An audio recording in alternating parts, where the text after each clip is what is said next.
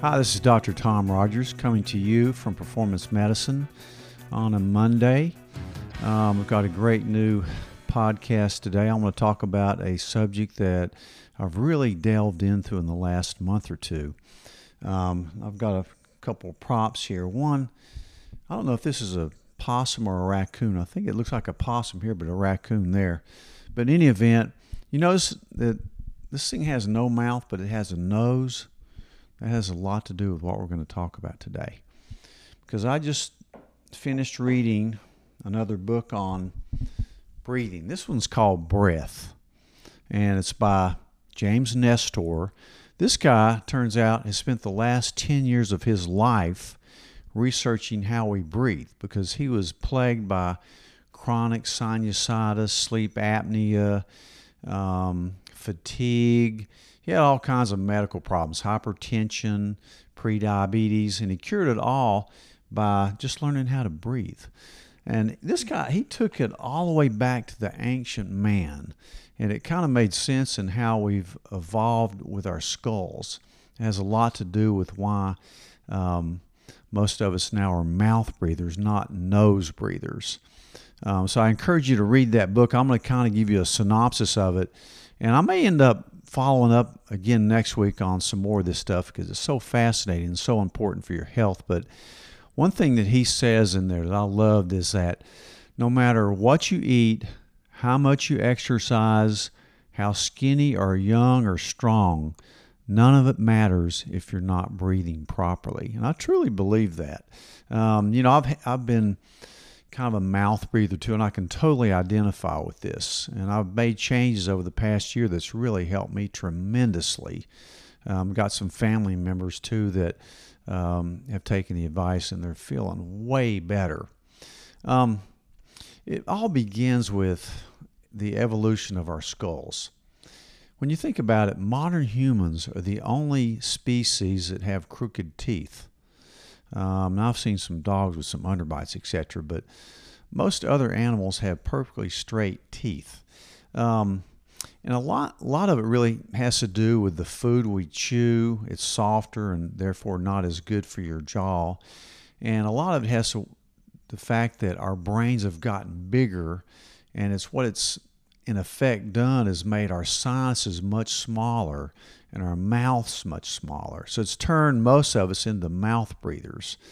I think something like 90% of kids have deformities in their mouths and their noses.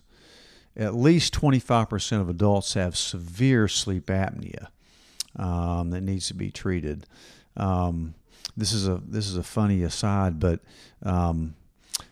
I've always been a mouth breather at night, snore some, and I wear a Breathe Right strip every night, which has really helped me because I probably have a little bit of deviated septum. Most of us do, over 50% of us do. But something that really caught my attention was actually one of my brothers, my doctor brother, read this book, and he actually kind of turned me on to it. And he's kind of like me. He's been a mouth breather, snorer, that type of thing. And on the advice of this book, he's been taping his mouth shut so it forces him to breathe through his nose, and it's virtually cured his snoring. He feels a lot better, more energetic, and it's changed a lot of things from his life just by being a mouth breather. He didn't really want to go through all the sleep apnea test and spend the night at a clinic and all that, and then go to the trouble to try to get your insurance to pay for a CPAP machine, which I think are good.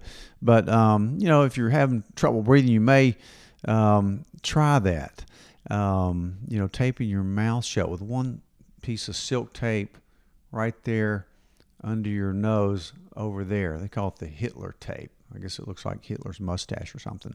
But here's another quick test you can do to see if you're able to breathe through your nose adequately. And that's just take your fingers, breathe in through your nose as hard as you can, and then take your fingers and kind of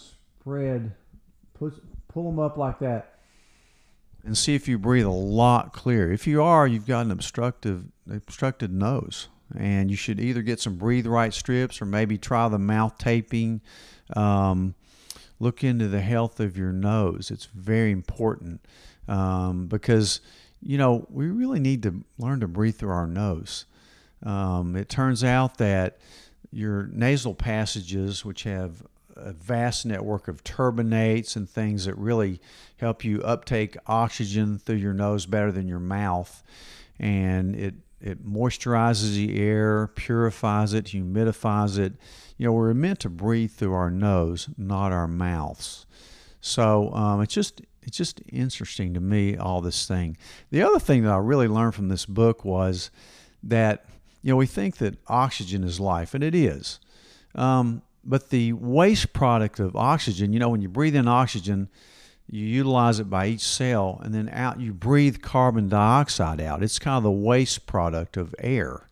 But the thing about it, carbon monoxide is probably more important than oxygen. In fact, it's a hormone, and the only hormone that really acts on every cell on the body. So it turns out that you really need to keep a little bit more of this carbon dioxide in your system so you won't need as much oxygen. This guy studied freedivers, and those are people who go down and dive 300 feet in the ocean or a lake or whatever without anything. They just hold their breath.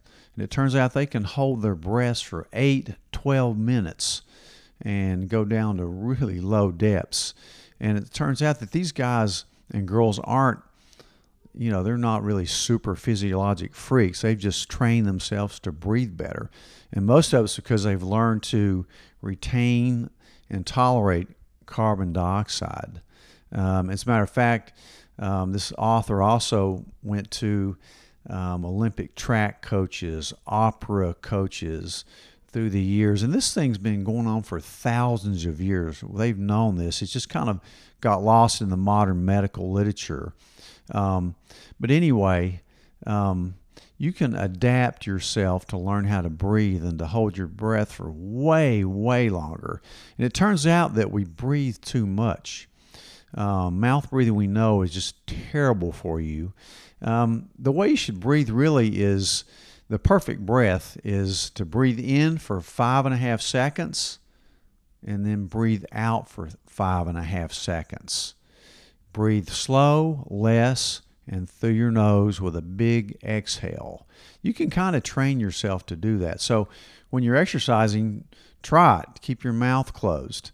And it's hard at first, but you kind of get used to it. It'll make you retain more oxygen, utilize that oxygen better. As a matter of fact, carbon dioxide is a major way you can lose weight.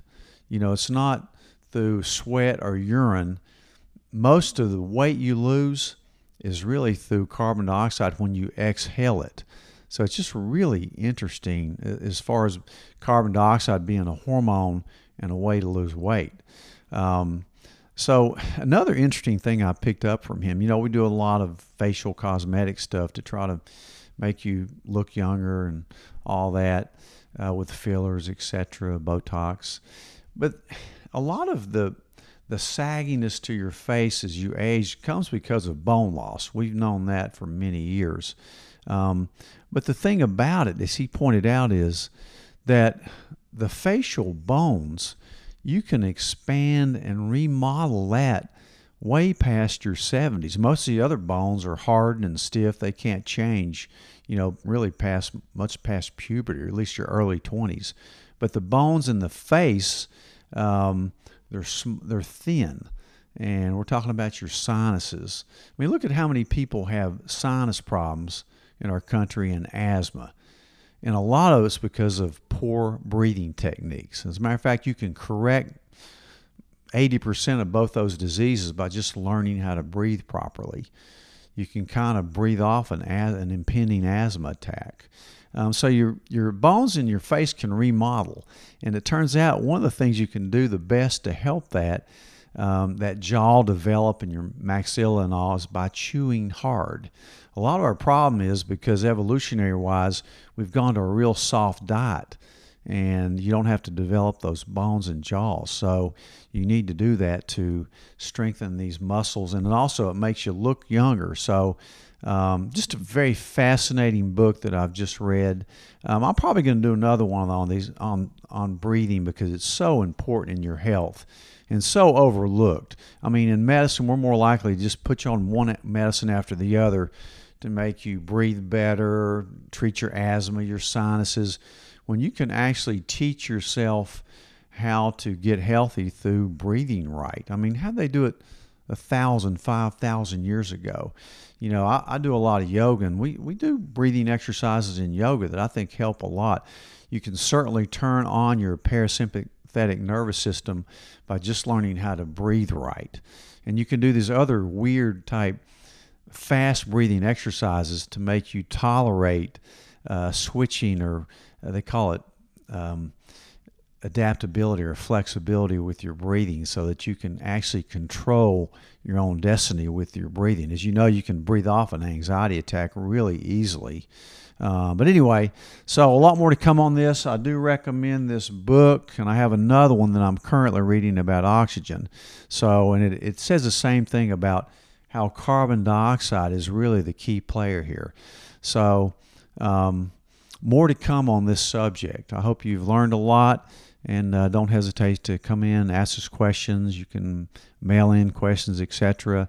And so learn how to breathe. Breathe less, breathe in through your nose, and have a longer exhale. I'll see you next week.